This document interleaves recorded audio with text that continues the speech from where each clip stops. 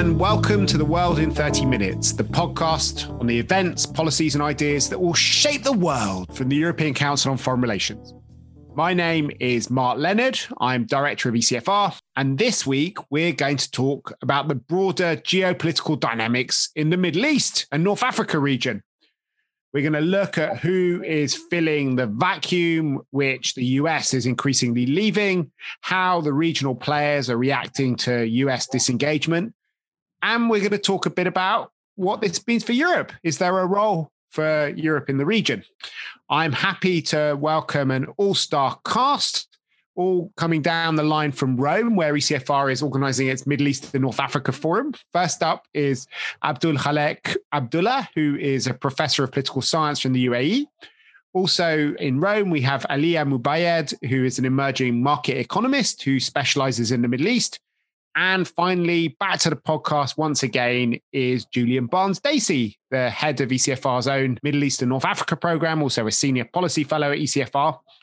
And they have been talking with lots of other people from across the region about the big picture, about how the Middle East is evolving at a time where there are quite big structural changes afoot. So, Julian, why don't you start us off with that kind of big picture sense of what the main regional dynamics are in the MENA region, and particularly focusing on whether the perception is post their withdrawal from Afghanistan that the US is fundamentally changing how it's exposed there. Sure, Mark, and great to be back on the podcast.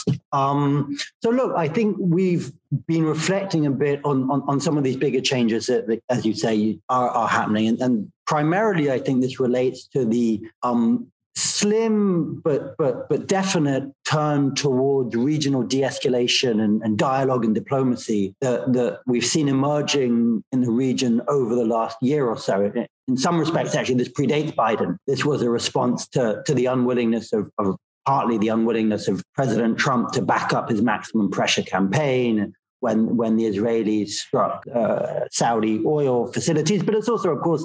So there's a maximum pressure campaign on Iran. On Iran, exactly. And so they've been putting them under immense sanctions and pressure, but then the Iranians lashed out and hit the Saudis and Emirati boats in the Gulf of Hormuz, and the Americans did nothing. And so regional actors started recalibrating and sensing a need to find their own security dynamic and accommodation with Iran. So it's partly about that. It's also about a decade of conflict and fatigue and economic problems. And I think the sense is that we do see a shift now. With the Iranians are talking to the Saudis, the Iranians are talking to the Emiratis. But it's not just that fault line. You also have the Emiratis talking to the Turks. And that's been another key kind of division point of the region that's played out to quite a destructive bent over recent years. And you see the kind of the seeds of new processes emerging, potentially on Yemen, where the Saudis and the Iranians are taking part in an Iraq-sponsored dialogue. In Libya, you've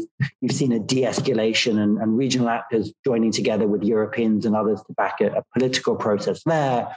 You see a new attempt at some kind of regional accommodation with Syria. So there's lots of diplomatic balls in the air, and I think that's what's quite different and in a sense of a big relief.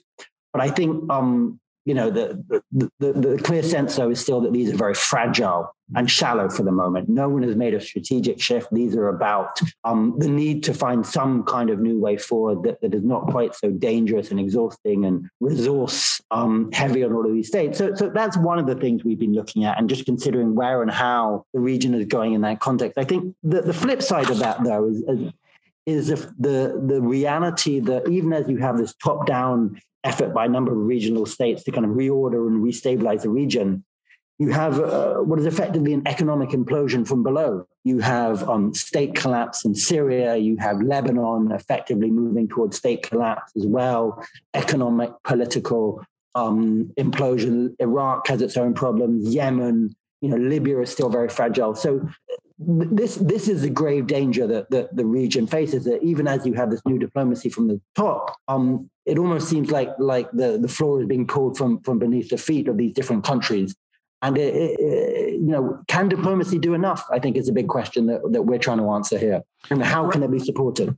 That's a great introduction, Julian. And we want to look at this both from the top down, thinking about the new diplomacy as the US pulls back and the role that has created for regional actors, but also the necessity for dialogue, which you're talking about, but also from the bottom up, looking at the danger of political and economic implosion and state collapse right across the region.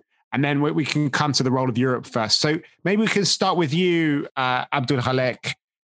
You come from the UAE, which has emerged as a sort of surprising superpower in a lot of the regional dynamics in recent years, has been a place where, in spite of having a relatively small population, there's been a huge amount of very active diplomacy, and right across a lot of the different regional fault lines on the Gulf versus Iran, Gulf versus Turkey, in lots of theaters, whether it's Libya or Syria.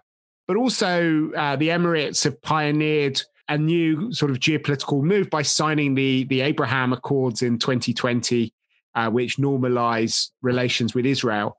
Can you explain a bit to our listeners what's driving this new regional de-escalation and diplomacy in the region, and how it's seen in the UAE, which is one of the countries that in many ways had been most active across a lot of the different regional fault lines before? Well, yes, I think the UAE is rising as a regional power. It's on the move.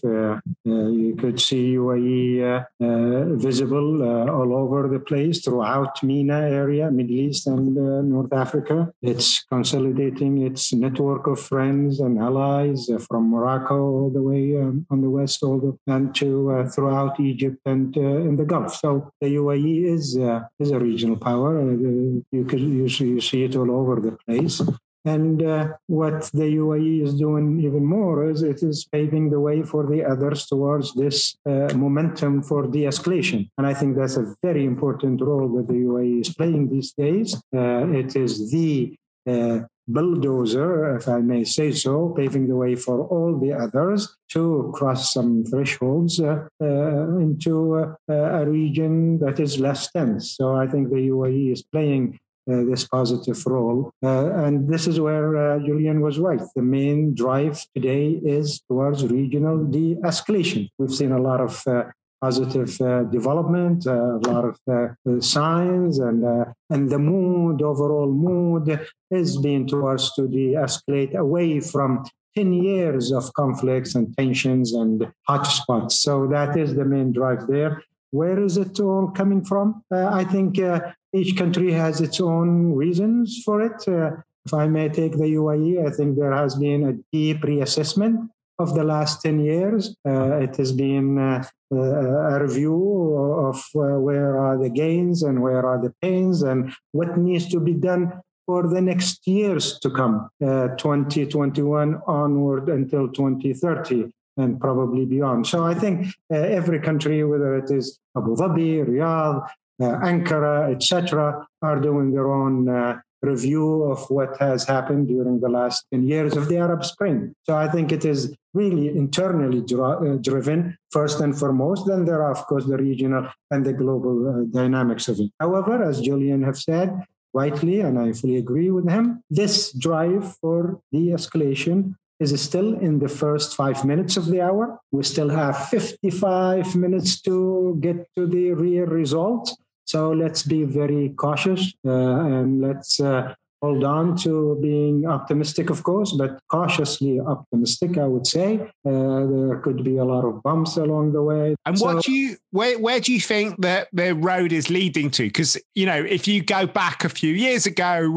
I think we've all been in slightly utopian discussions about regional security architecture and the idea of creating some kind of CSCE or OSCE for the Gulf or for the Middle East, and all sorts of hopes that one could learn some lessons from processes of trying to de-escalate Europe during the Cold War. But you know, that doesn't seem to be the way that these talks are going. It seems to be much more messy, piecemeal discussions between bilateral players, sometimes minilateral formats. I mean, where is it going to lead to? What do you think a kind of optimistic scenario for this road?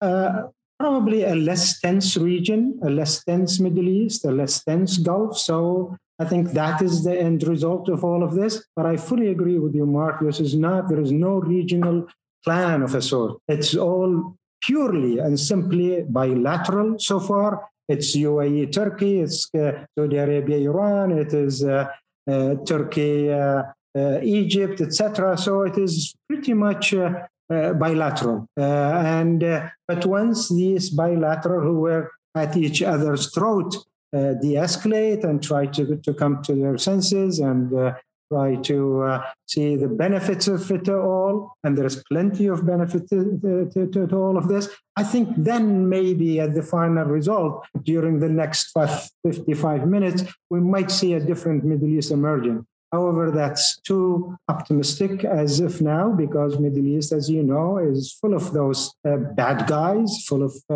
regional tension. It is the one place that is the most unstable on earth, full of terrorist armed groups, non-state armed groups.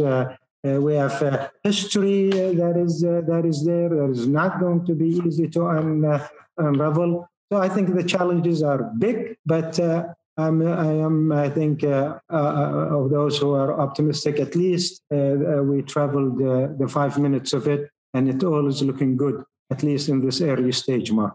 So, Ali, I'd like to look at the bottom-up perspective in a second, but before that, maybe Julian, you could come back in as well, because we've heard how everybody has an interest in de-escalating, but I suppose on what basis one de-escalates is the big question. From a Syrian perspective, if you're Assad, it's a de-escalation on the basis of having won a military victory, essentially, and people pulling back from the theatre and giving up on the hope that you'll be driven out of power. I suppose, I don't know, it'd be interesting to kind of talk a bit more about on what basis this de-escalation happens, but also whether it really is in everyone's interest. Because, ironically, in Tehran, for example, we have a much more non-Western orientated government that didn't get elected on the basis of a return to diplomacy, but in fact,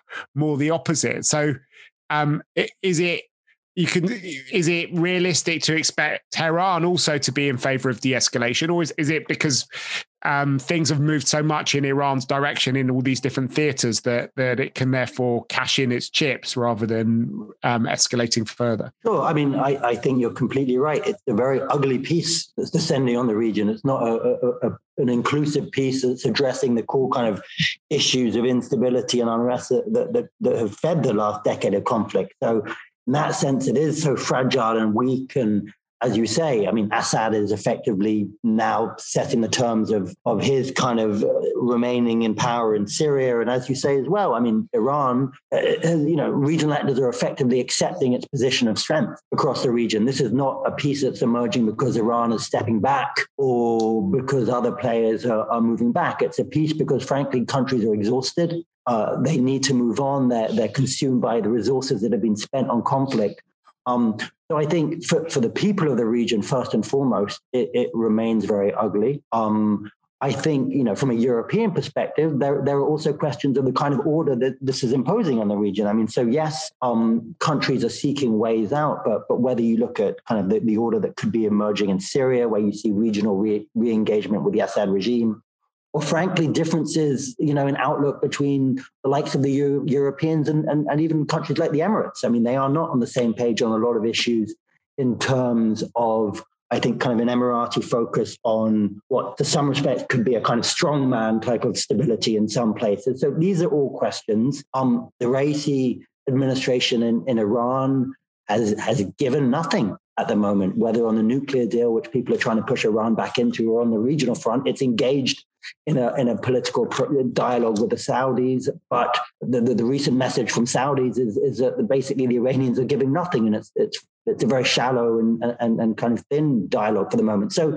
it's incredibly weak, Mark. But I think the point at the same time is also that the conflict has been in such a dire, awful state for the last decade. It's been consumed by conflict and violence. And the sense must be that any form of dialogue, any form of de-escalation is better than that conflict and could potentially serve to open up a pathway to start addressing some of these other issues, which up until now have just been consumed by violence. Violence has not produced meaningful reform, inclusive processes. So it's time to try another approach. And regional actors and Europeans look at this from different perspectives now, I think. But everyone, I think, is trying to use this to further their respective agendas. So we'll come on to the role of Europe a bit later on. But now maybe we can go to you, Alia, and look at it more from a bottom-up perspective.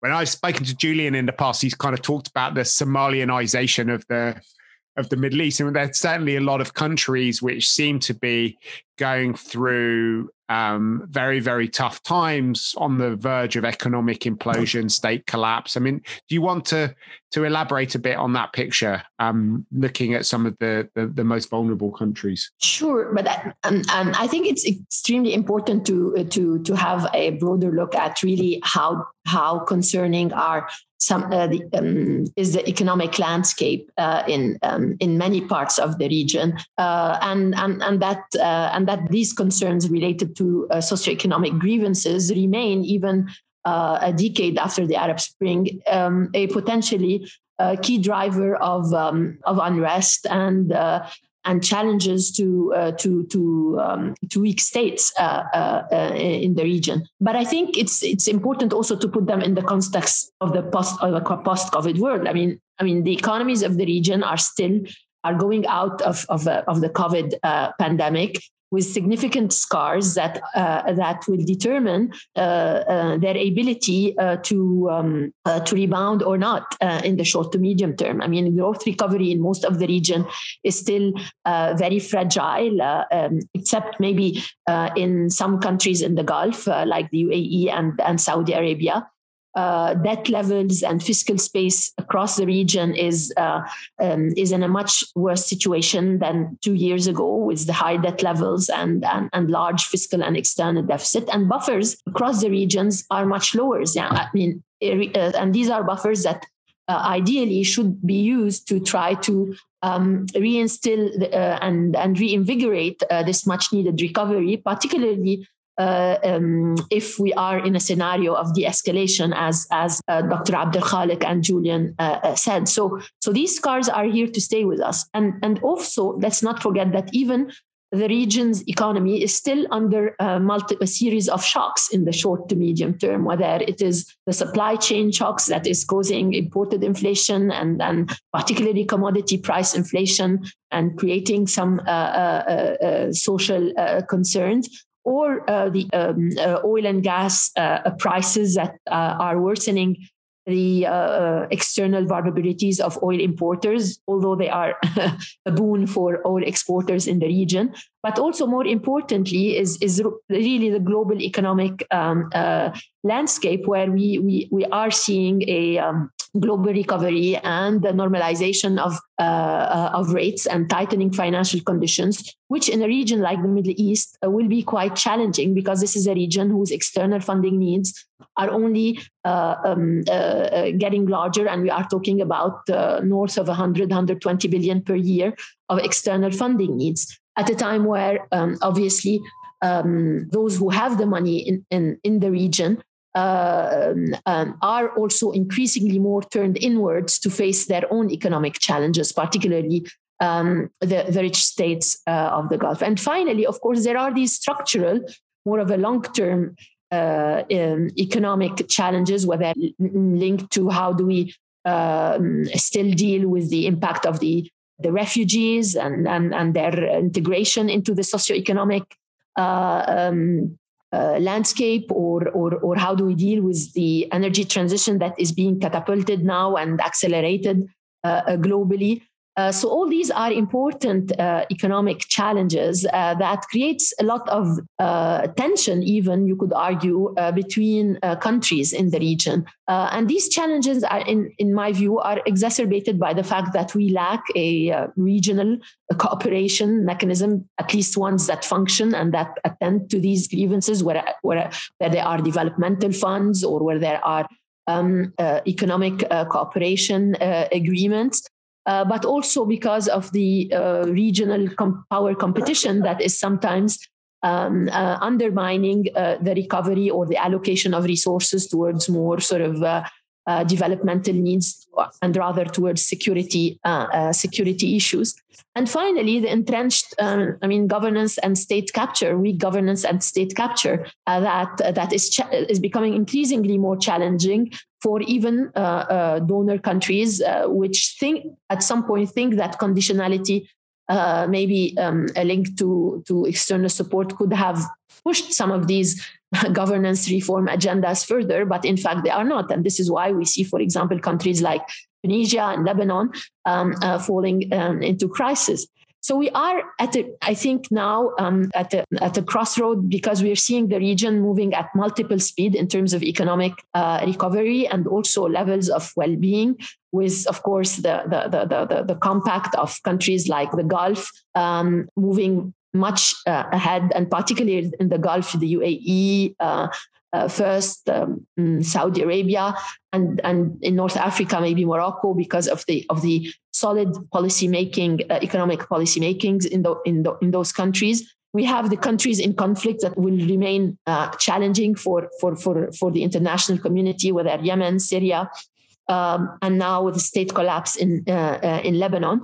And you will have the lingering countries like those that are challenged economically, but whose large funding needs would be very hard to help, like Egypt or Pakistan or Iraq, and to lesser extent Jordan, Oman, and Bahrain, which already has a backup from its Gulf countries. So it's a combination of idiosyncratic stories that I think we cannot talk about one size fits all or one kind of economic stabilization measure. If at all, I'm more of an advocate that these crises, whether the COVID shock, financial crisis in some countries like Lebanon and now Tunisia, would be an opportunity for transformation rather than only a stabilization. A transformation akin to what we are seeing in some Gulf countries, where we are rethinking the economic and financial models and moving towards comparative advantage and embracing much of the progress that we are seeing elsewhere in emerging markets. And how real is that? Because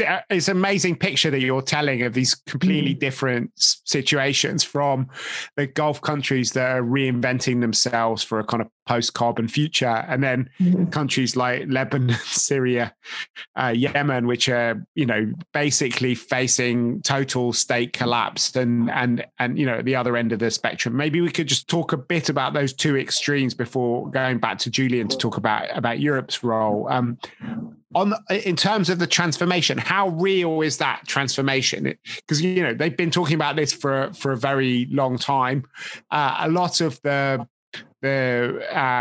things that we read show that there'll be at least another decade or so before decarbonisation becomes very serious, and oil and gas are so cheap to extract compared to other parts of the world that you could imagine Saudi Arabia, still managing to benefit from a carbon economy longer than many other places. How real are these transformations now? No, absolutely. I think we would be, naive to think that these processes are just pressing the button. And what I'm saying is that it's the trajectory and the road traveled already. Since the oil shock that happened in 2015, we have seen a significant transformation in economic policy frameworks across the Gulf. I think if you look at least fiscal policy in most of these countries, and in particular in UAE, Saudi Arabia, but also most recently in Oman, we are seeing a rethink of the size of the state, introduction of revenue generating policies, where mostly still indirect taxation, but for example, in the case of Oman, even income tax is being pushed forward. So the fiscal and financial model is evolving to try to reduce dependency on oil revenue gradually, but that's not going to be immediate. And we are seeing progress in terms of share of oil revenues in the mix of resources being used. The economic diversification will require, in my view, a change in other kind of policies, in particular the existing currency pegs that remain a cornerstone of stability in the Gulf. But I think at some point in time, they will need to be revised, maybe once fiscal deficits are more under control. And also we are seeing structural reforms moving ahead, whether the business environment reform, the labor market reforms. Now, obviously, as I mentioned, UAE, Saudi Arabia are more advanced than Kuwait and other countries, but we are seeing clear progress. But it's just we are still at the beginning of the road, definitely. And what about the other side of the equation? Yeah, I mean, in terms of how worried should we be about these very, very weak states? You also mentioned some of the political implications of cost of living going up. We saw the Arab uprisings a decade ago were very much sparked by rising prices of basic commodities, which people were facing in their everyday lives. Are we likely to see a lot of political instability in the years ahead?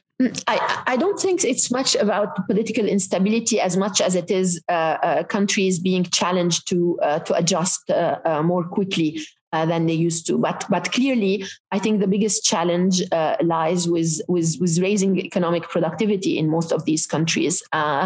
And also reducing the vulnerability to shocks. And a country like Egypt, obviously external, or Pakistan, or these are countries where external funding needs will remain very, very large, and having credible reform programs will be essential to mitigate the impact on inflation and allow to continue able to fund social safety nets for the poor in those large countries. In Iraq, however, I think the problem is more acute, because Iraq did not do what other oil exporting countries did, i.e. try to enshrine, try to embark on a rethinking of the size of the public sector, reforming state-owned enterprises, and reducing subsidies and the wage bill, like we are seeing, for example, in Oman or Saudi or Bahrain. Iraq could be a problem if we have another bout of lower oil prices. And then you have the countries like Lebanon, where it is more about the political economy. It's 2 years after the crisis. It is the kleptocracy that has been sabotaging and obstructing reforms and pushing the cost of adjustment to the population through hyperinflation and socialization of the losses and de facto haircuts on people's savings in a collapsed banking system.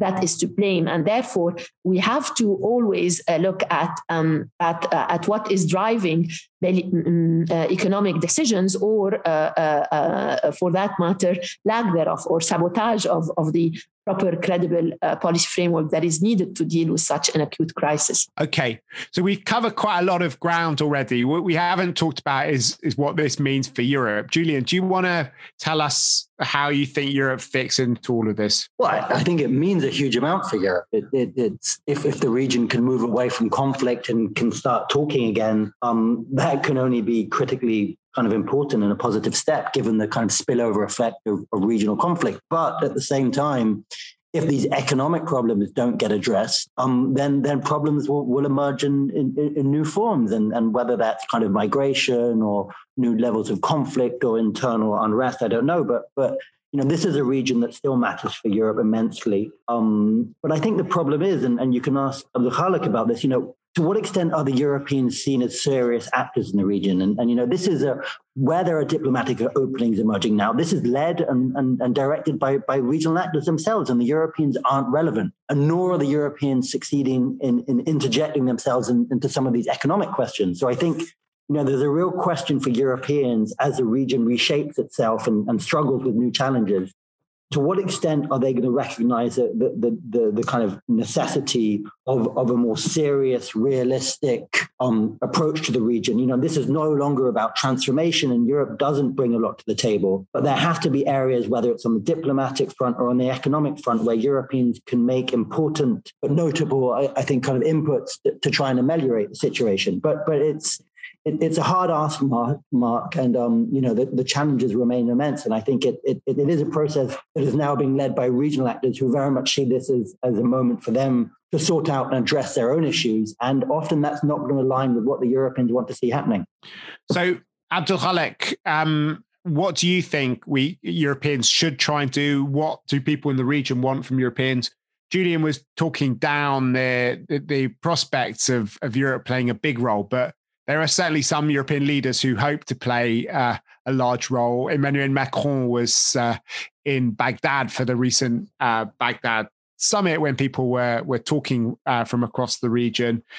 He flies to Lebanon quite a lot. Is that a real role that he's carved out for himself, or is this just symbolic politics from Paris? Okay, well, I think there is a bit of Britain still there. There is a bit of France is still around. Germany probably is making some inroads. But then these are all individual countries' relationship to different regional powers.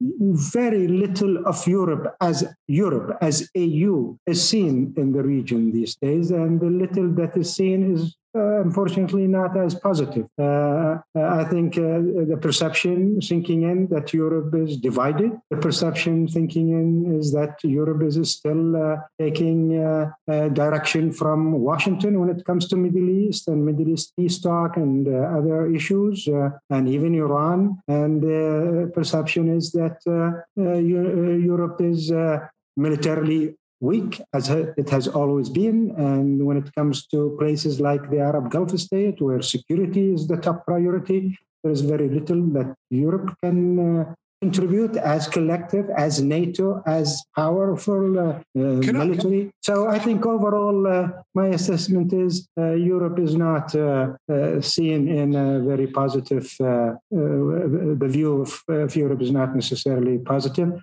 We're probably going to see less of America, more of China, but know where Europe is to be seen. Can I just ask us a little side question? I think we have to do a separate podcast on it because we're running out of time. But Iran is obviously one of the key factors in terms of the geopolitics of the region. You talked earlier about how there's much more discussion about it, but that was an area where Europeans, through the negotiations around the JCPOA, played an important role. JCPOA hasn't been mentioned in our entire podcast so far. How does that fit into this bigger picture? Look, dealing with Iran, we are the closest countries on earth to Iran. We've been dealing with Iran for the past 3,000 years and more, and we've been dealing with all sorts of regime changes in Iran. The latest is the Islamic Republic. One thing stands clear for us. This is a neighbor that is difficult, that gets more difficult by the day.